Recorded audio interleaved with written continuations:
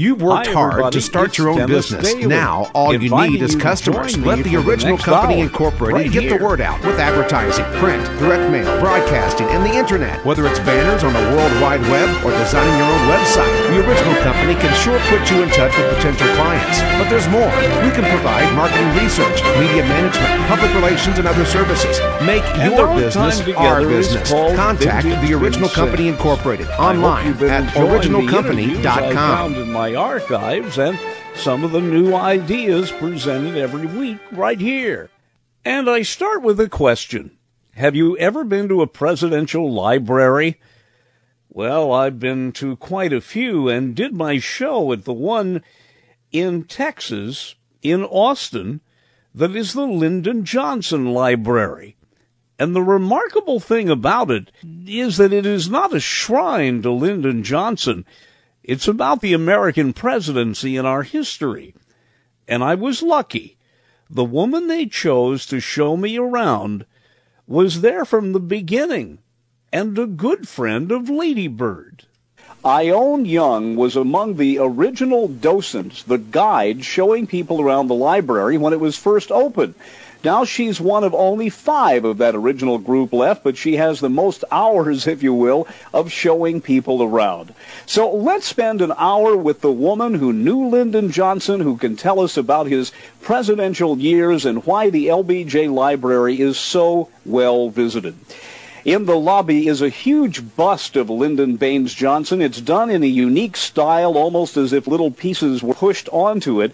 And it is the first thing you see when you come into this massive building. A man named Robert Burks, who's, the last thing I heard of him, he wanted to cast 1,000 buffaloes out in Wyoming. But he's really a very talented person. And we had an exhibit called 39 Portraits in Bronze.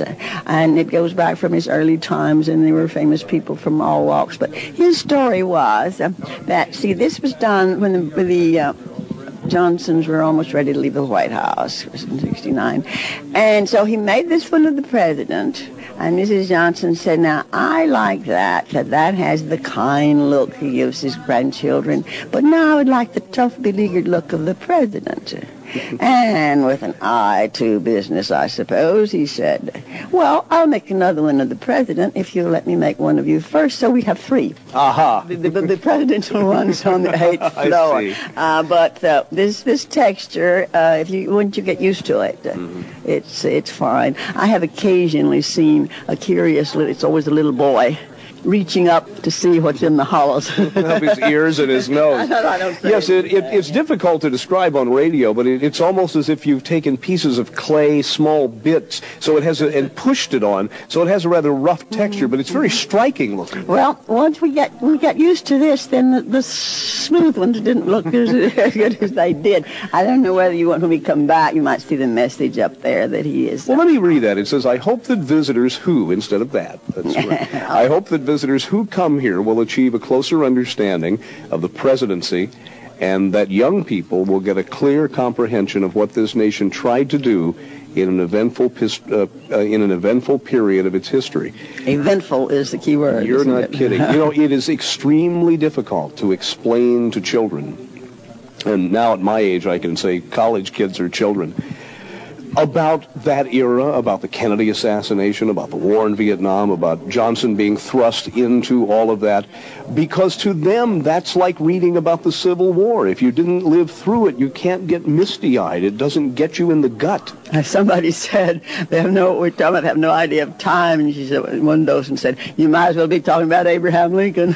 Oh, absolutely, yes. That you are. All right, now then, we have some temporary and some special exhibits that are interesting, and I'm just going to point out this one because it illustrates one of Johnson's anti-poverty programs, the Job Corps program. Now, why is this exhibit up here? Well, George Foreman, according to his own story, was a bad boy. And the police in Houston got tired of trying to do something with him, and so they gave him a choice. He could go to reform school or he could go to the Job Corps.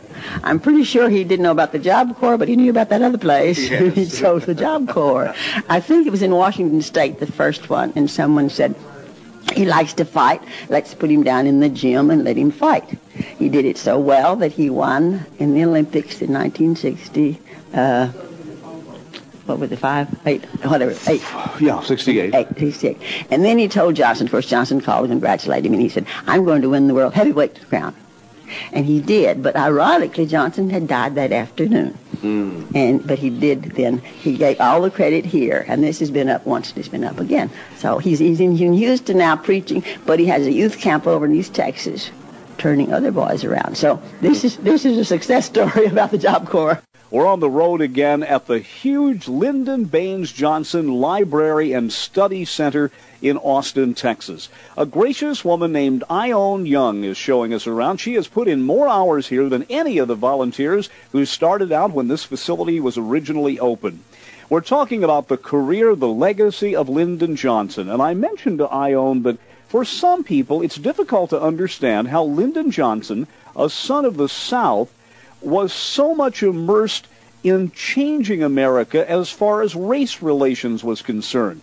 And I mentioned to her it was probably because he grew up as a school teacher in southern Texas in an area that could only be described as being culturally diverse. The Civil Rights Program did alienate some of his friends in the South. Senator Russell used to come back here with him and listen to the results, down at the Driscoll. We'd all gather down there. And I will not have time to tell you the story of how he persuaded him to back some of the civil rights programs, but he did. But I don't want to dwell on that, but that was a discussion I had the other day. We look at what's happening on Capitol Hill today, and everybody seems to be polarized, and they stand up and pontificate and make their statement. But you're right, Dirksen and Scoop Jackson and those people would stand up and make their point, but then they'd go behind closed doors and work things out. And then Jonson had worked with a Republican president too, Been Speaker of the House. We forget about that. Eisenhower just really relied on him to put.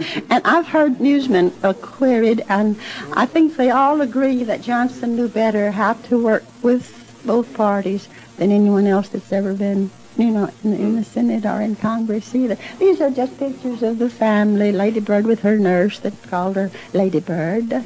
And but we know so much about Lyndon Johnson. We know about Lady Bird, at least nationally, when she became First Lady and her wonderful campaign to beautify America. I was interviewing Fannie Flagg the other day, who did that wonderful imitation. Yeah, plant a tree, a bush, or a shrub. A bird. A bird, yes. And she was talking about how Lady Bird is just still so spry and active and everything. I wish I had had the chance to meet her. Tell us a little bit, before we go on, about Lady Bird's childhood. Most of us only knew her when she was First Lady. Well, it was quite sad. See, her mother died when she was either late 5 or 6. And she had older brothers, but she grew up more or less alone over in East Texas, a little place called Karnak, which is more popular, an Egyptian place. And so her Aunt Patilla, Effie Patilla, came from Alabama. In the movie up there, someone says, she really looked after Aunt Effie rather than having Aunt Effie look after her. Because Aunt Effie wasn't very well. Many Southern ladies were not. But when people comment, and that's another story about her accent. One time I was in Greece and said I was from Texas, and a man from New York said, "You don't talk like Lady Bird," and I said, "Neither does Mr. Johnson." And he said, "Why?" And I said, "Well, his is Southwest Texas, and hers is a combination of East Texas and Alabama." And now I understand. One grafted on the other, and that's what it is. And she can no more help talking that way. And when she went on the Whistle Stop tour, she said, "Well, at least you understand what I say, even if you don't agree with me." So anyhow, then she went to a private school. She went to the school over in Marshall, which is East Texas, and she went to private school. And then she attended the University of Texas, and she had a journalism degree. And it was when she was in Austin, and Jonson had gone to Washington to be the secretary or aide, I've forgotten what we'd call them now, but anyhow, to Congressman Clayburgh from the famous King Ranch. And he was home on a visit and met this beautiful young woman, Claudia Alta Taylor, and said, "That's the girl I'm going to marry." Now, I heard her say when she did a commencement address at Southwest Texas. I taught over there for years. known them before. And she said that he proposed within 36 hours, and she thought he was teasing, but she felt butterflies. So she was shy, and she had led a protected life, and over in East Texas, that's altogether a different country, but she had gone to school and had acquired some knowledge, I guess, of what was going on. Now then, there's a letter back here that tells you about that short courtship. So it was indeed love at first sight. Well, I guess it was, but that's the way he impressed people. I mean, he was very loyal to the school, to Southwest Texas, when he would come back over there. And, he could give you a pat on the back and make you think that everything's going to be all right. He's so tall and he's so big and so powerful. How tall was he? Well, about 6'4", I think, when he was standing straight up, because he was always looking down and talking to people. And he started the school early, the little school out at Stonewall, because they lived here, and he just went over and sat in the teacher's lap, and she read to him.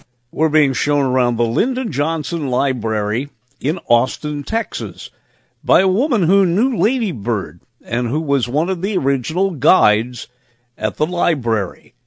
More on the childhood of Lyndon Jonson after a break.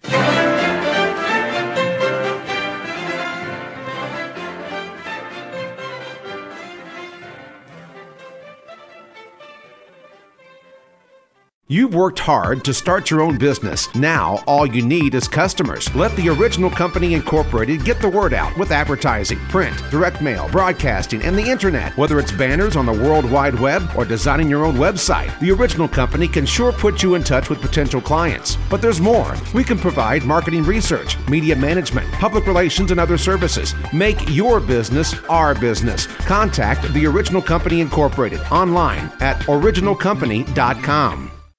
Welcome back. I'm Dennis Daly. You and I get together every Monday at this time, and we go back into my archives and listen to some of the interviews I've done with people over the years, some famous, some not so famous. If I mention Ione Young to you, you won't know who she is unless you heard the first part of the show, a guide, now long gone, at the Lyndon Jonson Library in Austin, a good friend of Lady Bird Jonson. She knew LBJ and the family well.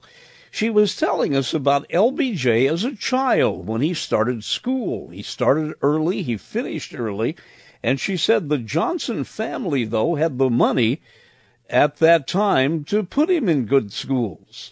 They had been fairly prosperous. Jonson City is named after some of his ancestors, but there were some bad investments, and then you were on a farm, back when I lived on a farm before things could happen. So he didn't think he had money enough to go to college, and he actually ran away from home. This is not generally known, but he did, and they found him in California, and his mother, I guess, knew him well enough to know not to pressure him, but he did come home, and he was working with a road construction group. And somewhere along the way, in a little book that she wrote about the family, she said, now, that's honest work, but I don't think you want to make a career of it. This week we are in the massive Lyndon Jonson Library and Study Center here in Austin, Texas. A gracious woman named Ione Young is showing us around. She was among the original volunteers when this facility first opened, one of 5 charter members of the docents, the guides, if you will, and the one who has put in the most hours in showing people around. She has been telling us about the career of Lyndon Baines Jonson, and before the break she mentioned that a very restless young LBJ ran off to California, worked on a highway road construction project, but then was convinced by his mother that he had a higher calling. So he went back home, and Ione Young continues the story. If we can borrow enough money to get me into that teacher's college over at San Marcos, which is now Southwest Texas State University, I will go to school. They borrowed $75. They did pay it back from a friend named Crow, and he entered school over there. He worked as a janitor. He worked in the president's office. And when I went there, this nice-looking young man was not so nice-looking. But he thought he gave Lennon his start. And he liked to talk about him. The dean had known him and other people had known him. And as I said, he was very loyal to the school. He would come back. And I was born a Democrat. That's not we were apolitical in here. Sure. But that's how I first knew him. We campaigned together. Well, now let me ask you how. Go ahead. He was made the debate team, see, and this is his debate partner, and I was his coach. And so he writes in the letter here to his grandmother. She left some suits for his mother, and his first suits he'd had a long time. And he said, maybe I won't be the black sheep of the family after all. Well, it's so interesting to see him at that age. We're so used to seeing him middle age or late in his career. Well, yeah. Had an interesting look about him in his teens and early 20s. They wore their hair, too. Yeah, split down the middle. A lot of Vaseline. A lot of Vaseline before hairspray. Yes. Okay. Then he dropped out of school and went down to a little place called Cotulla between San Antonio and the border, and taught the children. There was a two-teacher school, and somebody said he wasn't old enough to be principal. I said, a man was always the principal. Yes. It didn't make any difference about his age or anything. And how old was he then? Okay, he early been out 20s? a little while. Yes, let's see. He was born in 19... Doesn't look very old. He was born in 1908. Well, he wasn't. See, he got out of school early, high school, when he was about 17. He wasted a little time, so he was in his early 20s. I think he finally finished in 27. But in the movie in here, he said, it never occurred to me when I was teaching those children that I would someday have a chance to help their children. And I let you in on a secret. I'm going to do it. And whatever people think about Lyndon Johnson, I don't think there's any doubt with people that knew him that he really was sincere. He had his heart in it to try to eradicate poverty. One of his letters, he writes home for some toothpaste to the children. Well, we talked about ethnic diversity and cultural diversity. This first group of students he had here, it's quite a mix. I mean, he was dealing with a lot of poverty and more Latin American than in the South there, very early on. Vantage point. Well, there are many things in there. He even fought like mad in the face of ridicule for a little money for rat control. Yeah, they said silly things like, I move with we kill this big rat now, that's pouring money down a rat hole, and he got so mad he got on TV, and he finally got the money. He said, they hadn't lived on a farm. Sure. If you have some cheese and some mice, some cats, you might get rid of the mice, but you might not, and we've got a display back there where the rat-infested place. So when he got out of school, he went to teach in Houston. He taught there a year. A friend of mine who later became the assistant superintendent knew him. And she said that all his students just adored him, do anything he wanted to do. And I said, what do you think was the secret? And she said, I think because he listened. Well, we usually think of Johnson as doing the talking, but he listened first to know which way to go. And so when he left, she said, he left, as I said, to go to Washington as an aide to Congressman Clayburgh. And she said, if you'd stay, you'd get to be principal. And she saw him after he came back to Texas, and he said, if I listened to your advice, I wouldn't be out of a job. He always had a good word. And then here they are. They married in San Antonio. They had a friend he didn't know what size, so he got several $2 rings, I think. And then they went to, this is Chapultepec. It's outside Mexico City in the little canals, and you ride in these little flower decorated boats out there. What a lovely picture of Lady Bird. She was 20, 21? Well, let's see. I've forgotten how the year they Because met. here again, she most of us, 1912. most of us who I grew up in Indiana. I lived in Washington, D.C., but during that era, I was in college in Indiana, so I did not know about the Texas Lyndon Johnson. To me, he was Speaker of the House, Vice President, then President. So all of this, seeing him as a child and seeing Lady Bird as a young lady, is an education to me. Well, I could keep you here all day. There's a new book out called Hill Country. And it is basically about the woman, incidentally, that I knew in San Marcos. It's written by Janice Woods Wendell, her granddaughter. But it's a great deal about Johnson when he was growing up, because they were friends in the Hill Country. After he went back to Washington, she writes this letter and said, tell me, Lyndon, what's the deal? I hope it's not politics. And then, you see, he had worked with this youth organization, one of Roosevelt's, anti-poverty programs. And so when he first ran for Congress, I've forgotten whether he had 8 opponents or 9, but anyhow, he was called FDR's boy because he had already had this appointment, in the government. And our Governor Allred took Johnson down to the coast to meet President Roosevelt. He was down there fishing. So he ran on the platform of supporting the president, and he was elected, but he was a good campaigner. Mm-hmm. Yes. And this book that I was talking about begins, he first wanted to use a helicopter.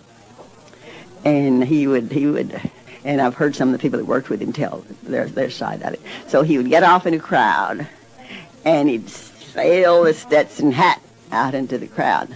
But he had somebody, Jake Pickle, who was a long-time congressman, was one of the ones, and he and John Connolly were paid to go get the hat. So this woman that wrote this book said her grandmother got it one time and she wouldn't give it back, and he went out himself, and she said she still see her grandmother, this little bitty woman, holding on to that hat, and Johnson was dressed. I think that's the only one he ever lost. And she begins her talk, this woman that wrote the book, sailing at Stetson. Stetson Company gives them to her, and she lets them keep them. Oh, my goodness. It's interesting you mentioned helicopter. You had mentioned the King Ranch before. The first time I was ever in a helicopter was on the King Ranch. I used to work for the agriculture department. Oh, you did? They picked me up at, I flew into Corpus Christi. Is it Kingsville? Yeah, and the King Inn is the best place to eat. I hope you ate it. I missed it. I ate it at Whataburger. No, we got food family style. But this fellow said he was going to pick me up, and I waited at the street intersection, and I waited, and then I see this helicopter coming. I was terrified, but gorgeous, flying over the ridges and everything. I can imagine that. I can even tell you about the first planers. Well, now here is a photograph. You see so many of them after World War II, the great housing boom, the fact the country got back on its feet, and then here's a picture of the helicopter. It's got a big Lyndon Johnson sign on it. Yeah. Well, but by this time, it becomes Senator Johnson. Yeah, by that time it was Senator Johnson. He moved on up. He's one of the 4 presidents who had the other elective offices in Congress, in Senate, and Vice President. And then, you see, he had worked with this youth organization, one of Roosevelt's, anti-poverty programs. And so when he first ran for Congress, I've forgotten whether he had 8 opponents or 9, but anyhow, he was called FDR's boy because he had already had this appointment, in the government. And our Governor Allred took Johnson down to the coast to meet President Roosevelt. He was down there fishing. So he ran on the platform of supporting the president, and he was elected, but he was a good campaigner. Mm-hmm. Yes. And this book that I was talking about begins, he first wanted to use a helicopter. We're in the LBJ Library in Austin, Texas. Not a shrine to Lyndon Johnson, but a wonderful library about American life and the American presidency. Back with more after a short break.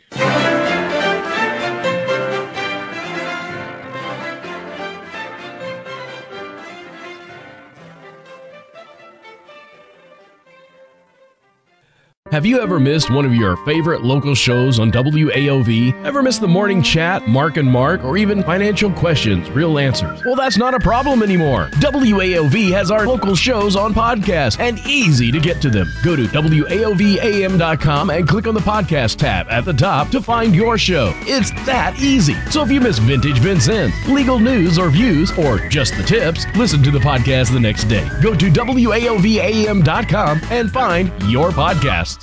Welcome back. We're in the LBJ Library in Austin, Texas. Our guide is Ione Young, a woman who knew the Johnsons, a good friend of Lady Bird, one of the original guides here at the LBJ Library and Museum. Before the break, we were saying that LBJ was among the first to ever campaign using a helicopter, and he would drop into little towns all over Texas when he was first running for office, and attract a lot of attention. So he would get off in a crowd, and he'd sail the Stetson hat out into the crowd.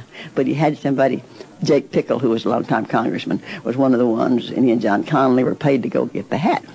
So this woman that wrote this book said her grandmother got it one time and she wouldn't give it back, and he went out himself, and she said she still see her grandmother, this little bitty woman, holding on to that hat, and Johnson was dressed. I think that's the only one he ever lost. And she begins her talk, this woman that wrote the book, sailing at Stetson. Stetson Company gives them to her, and she lets them keep them. Oh, my goodness. It's interesting you mentioned helicopter. You had mentioned the King Ranch before. The first time I was ever in a helicopter was on the King Ranch. I used to work for the agriculture department. Oh, you did? They picked me up at, I flew into Corpus Christi. Is it Kingsville? Yeah, and the King Inn is the best place to eat. I hope you ate I missed it. I ate it for Whataburger. No, we got food family style. But this fellow said he was going to pick me up, and I waited at the street intersection, and I waited, and then I see this helicopter coming. I was terrified, but gorgeous, flying over the ridges and everything. I can imagine that. I can even tell you about the first planers. Well, now here is a photograph. You see so many of them after World War II, the great housing boom, the fact the country got back on its feet, and then here's a picture of the helicopter. It's got a big Lyndon Johnson sign on it. Yeah. Well, but by this time, it becomes Senator Johnson. Yeah, by that time it was Senator Johnson. He moved on up. He's one of the 4 presidents who had the other elective offices in Congress, in Senate, and Vice President. The other Johnson and Nixon. And, gosh, I've forgotten who the one was. Well, I want to point out something here. As you walk through the Lyndon Johnson Library and Museum here, it certainly tells his story, but it tells the American story, because here we've got Ike with a very young Richard Nixon. Yes, that's something I think that some of us are especially proud of. It is not true in all of the libraries. We believe that this is the most active of all the presidential libraries. We have an educational program. We have, as I said, we have this evening with this program, we have speakers. That's where I work. I open the door over here. There are former presidents and first ladies and so on and so on. Well, now, let's spend just a second talking about that. You're here right by a college campus. This affords you a wonderful opportunity to use this as a wonderful educational tool, unlike some of the presidential libraries, which are off in the middle of nowhere. Yeah, the Reagan, I understand they had to give $40,000 to build a road to it, didn't they? Yeah, it's up on a big hill where you couldn't get to before. Yeah, this is so handy. Now, of course, they wanted Kennedy's at Harvard, and there was no room, and it's not quite so accessible. Bush's is fairly accessible. It's on the A&M campus. All they had to do was deodorize a pig farm. Here they had to move people. And this is a beautiful building, I might point out. Well, I think it's an interesting place, and I like the setting around here. And as I said, I've been around the university so long, and I feel at home here. I got into this by accident, incidentally. Well, tell us about how you ended up here. Well, I had retired from teaching. My father had died, and my mother was living alone, and not losing her hearing, and so I quit early. And then after she died, I had been used to being a hermit and liked it. And I was working for the Heritage Society, but didn't want to take on anything else. So that's why when the program went, actually some of my former graduate students were the ones that recommended me, urged me to do it. And so I didn't want to get in too deep, so I said I would substitute and work at special events. And I quit substituting. I worked this regular shift. This is not my regular shift. I work Tuesday afternoon, but I work at these special events. And we have all these people here. And I think this is a palatable way to learn history. Oh, absolutely. And we change exhibits from time to time. And let's see. Well, I hate to rush on, but we have to talk about one thing, and I don't want to dwell here, but those of us who were alive on November 22nd, 1963, we know what the sky looked like. I knew everything I was doing that day. I know you've been asked this before. Where were you when you heard that was simple. I was teaching at Southwest Texas State, and there was a telephone in the hallway here between my office and another office over here. Now, I often took my lunch because I couldn't stand the cafeteria. And it was during lunchtime for me, and I was the only one there. And I answered the telephone for a woman who was calling her husband, but as I said, I was the only one there, and the telephone was there. So that was the awful shock that I got. She was crying, and of course he had not been declared dead at the time. He had been shot. And so I remember very well where it was.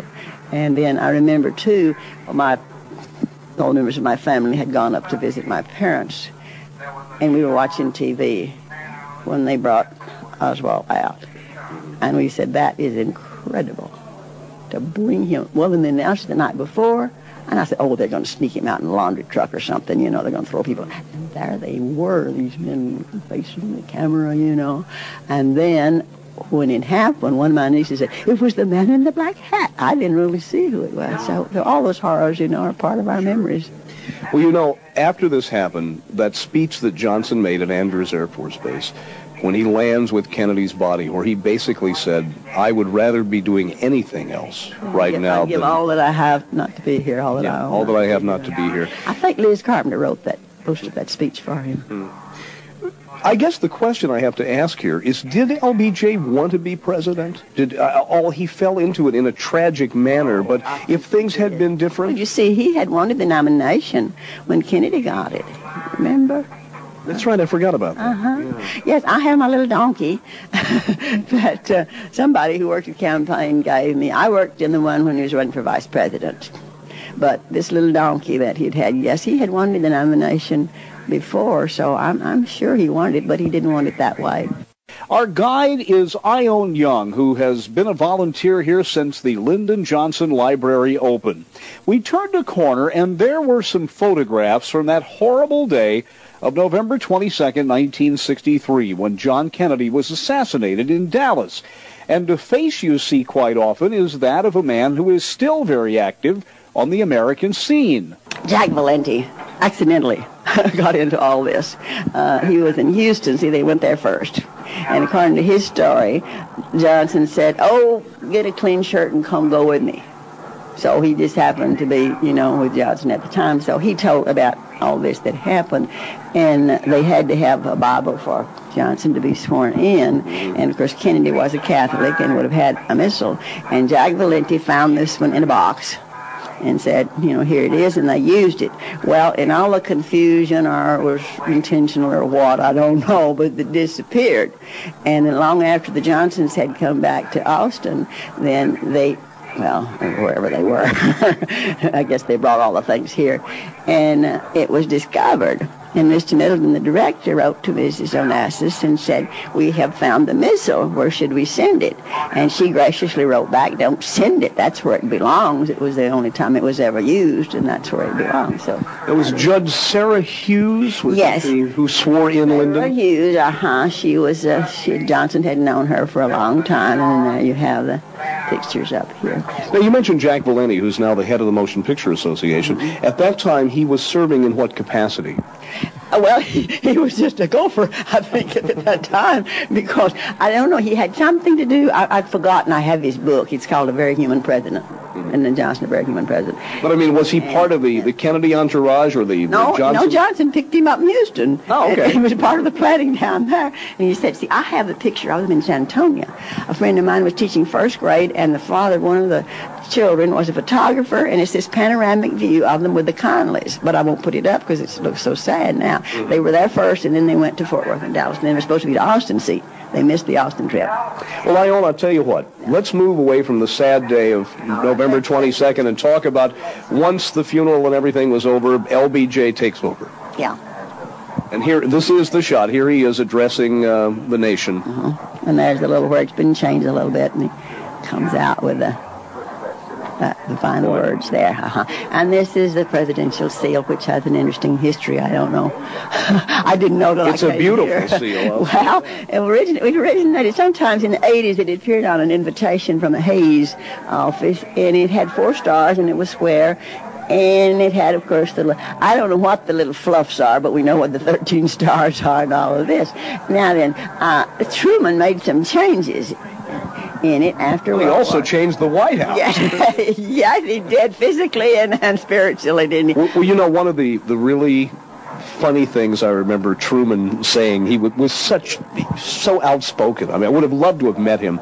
Someone asked him when Kennedy was running if it bothered him that Kennedy was a Catholic. And the reporter said, maybe he'll be taking orders from Rome. And Harry S. Truman's answer was, I'm not worried about the Pope. I'm worried about his pop. The elder Kennedy. Yeah, that was a really pithy statement. You're not kidding. His pop was done. To use it that way, yeah. Okay.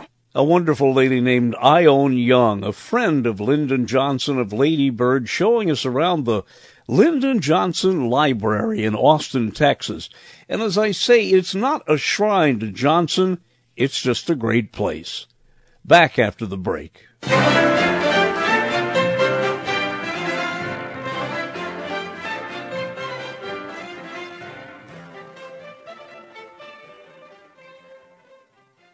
Within the last half hour, there's a good chance you were on your smartphone.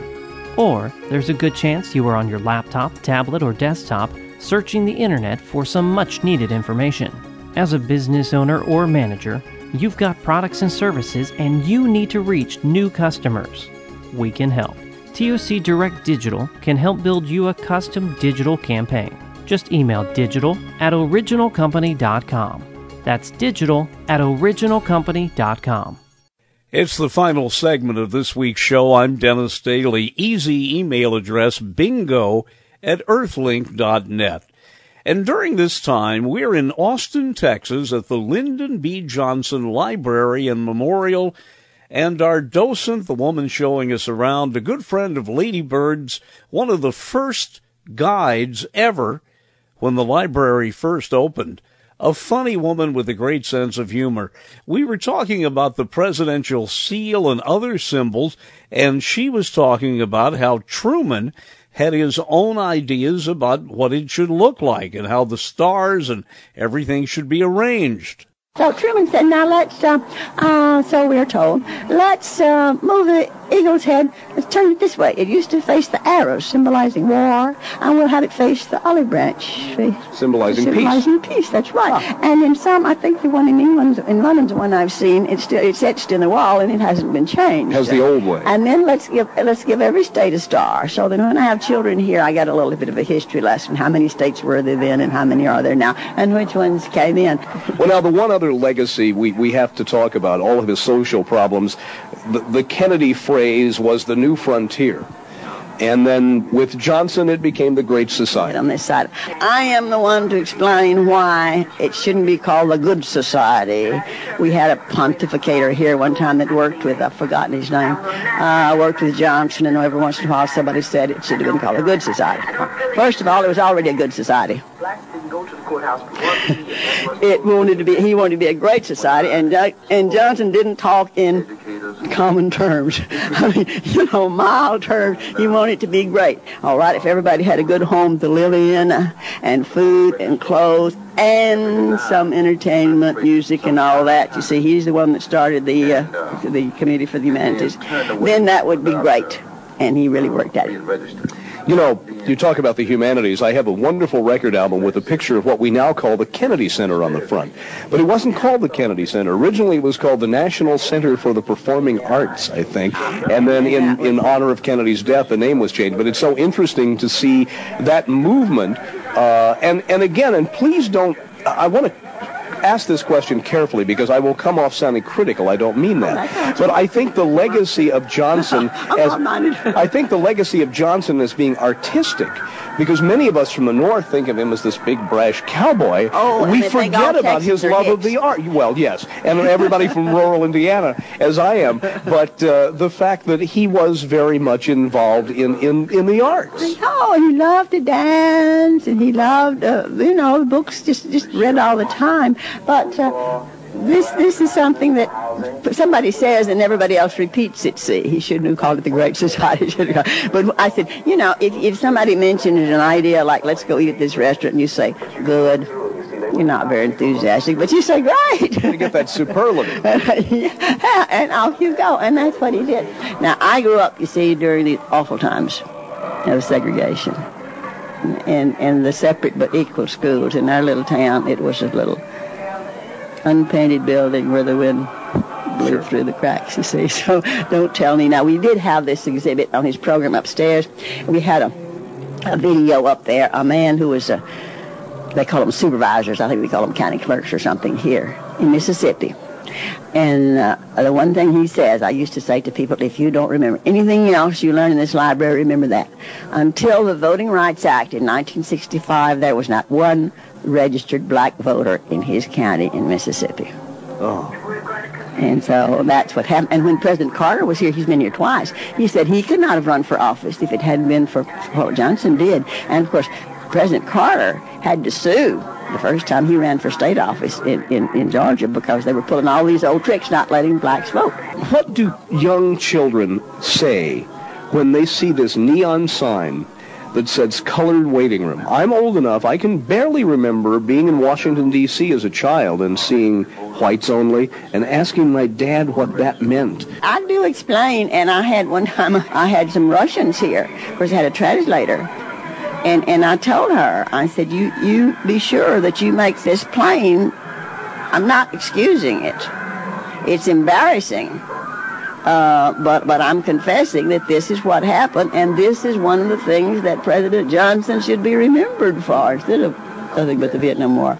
Ione fondly remembers the late Barbara Jordan, a black woman from Texas, one of the most articulate women in politics, who was black, female, and handicapped, and still went to Washington and made a mark in American politics. She was a frequent visitor to the LBJ Library and taught just next door. There were so many barriers, and she was determined. And when she came back to Texas, people all speculated about why. Maybe she wanted to be Attorney General and didn't get that, but she was having trouble with her knee.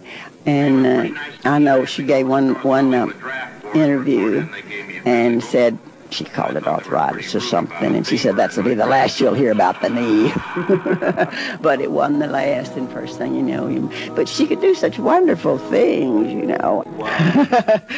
Well, I hate to rush down here, but we have to wrap things up. The best I can say here is the fact that every time I go to a museum or a wonderful library like this, I know that we can only invite people here. We can only hit the high spots, but tell us, if you will, just a couple of stories of the reaction, particularly of young students, people who weren't even alive during this era, the kinds of questions they ask, the things they say. Well, it varies, and some of them have had background. There is a packet that is sent out when the schools make reservations to bring a tour in. And so they're supposed to know something. Some of them remember which number of the president he was, and some of them, remember where she got her name and all. But people that just come in casually, of course, they vary. They know a lot about him, or they don't know anything about him. And I think the movie helps a great deal. I've seen people come out of that misty-eyed, and they'll say, I think it's too bad that he never got credit for so many things that he did. As I said, we're apolitical, but sometimes people joke about when we had the Teddy Roosevelt exhibit, why do you have that here, And I said, well, we're a history museum. But she said one time, a man came in and said, jokingly, do you allow Republicans in here? And she said, yes. You come in this door Republican, and you go out that door Democrat. So some of them are converted, most of them. But the young people, it all depends. Some of them just, go through because they brought them here. Sure. But it's interesting to me. Now, I take up for children when people say they have a short attention span, and you ain't telling more than this. I hate to think I couldn't entertain a bunch in a place this big for at least an hour. But sometimes there are children who have a background, and they know right off. Well, there was a woman here whose husband was in the legislature, and she had missed the movie up there, and missed it again, and she had her little boy who was 9, another little boy, and I guess they had told him all these things. And up there on the second floor, there's a metal mural, Jonson with each president with whom he served, and one by himself, and he recognized all of them. And some of the history majors in high school and college don't recognize all of them.